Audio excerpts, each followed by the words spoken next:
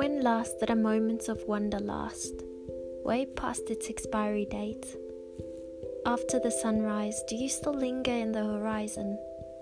After a tender hug, does it still tug on your heart knowing that you are loved by a genuine and generous love? After all the noise of the day slips away into your pillow, do you still wallow in the things that makes your hollow bones feel alive and hollow?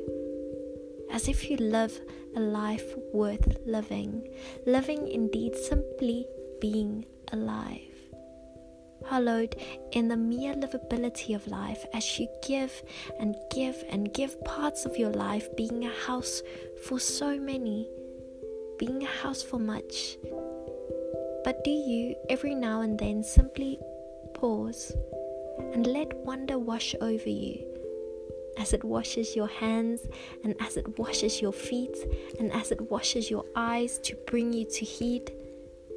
Would you build yourself a home there too, where there's room for many, but especially for you? You and your dancing bones and your pitchy excited tones and your expired wonder, where there's space to ponder about the color you want to paint your walls. Just because.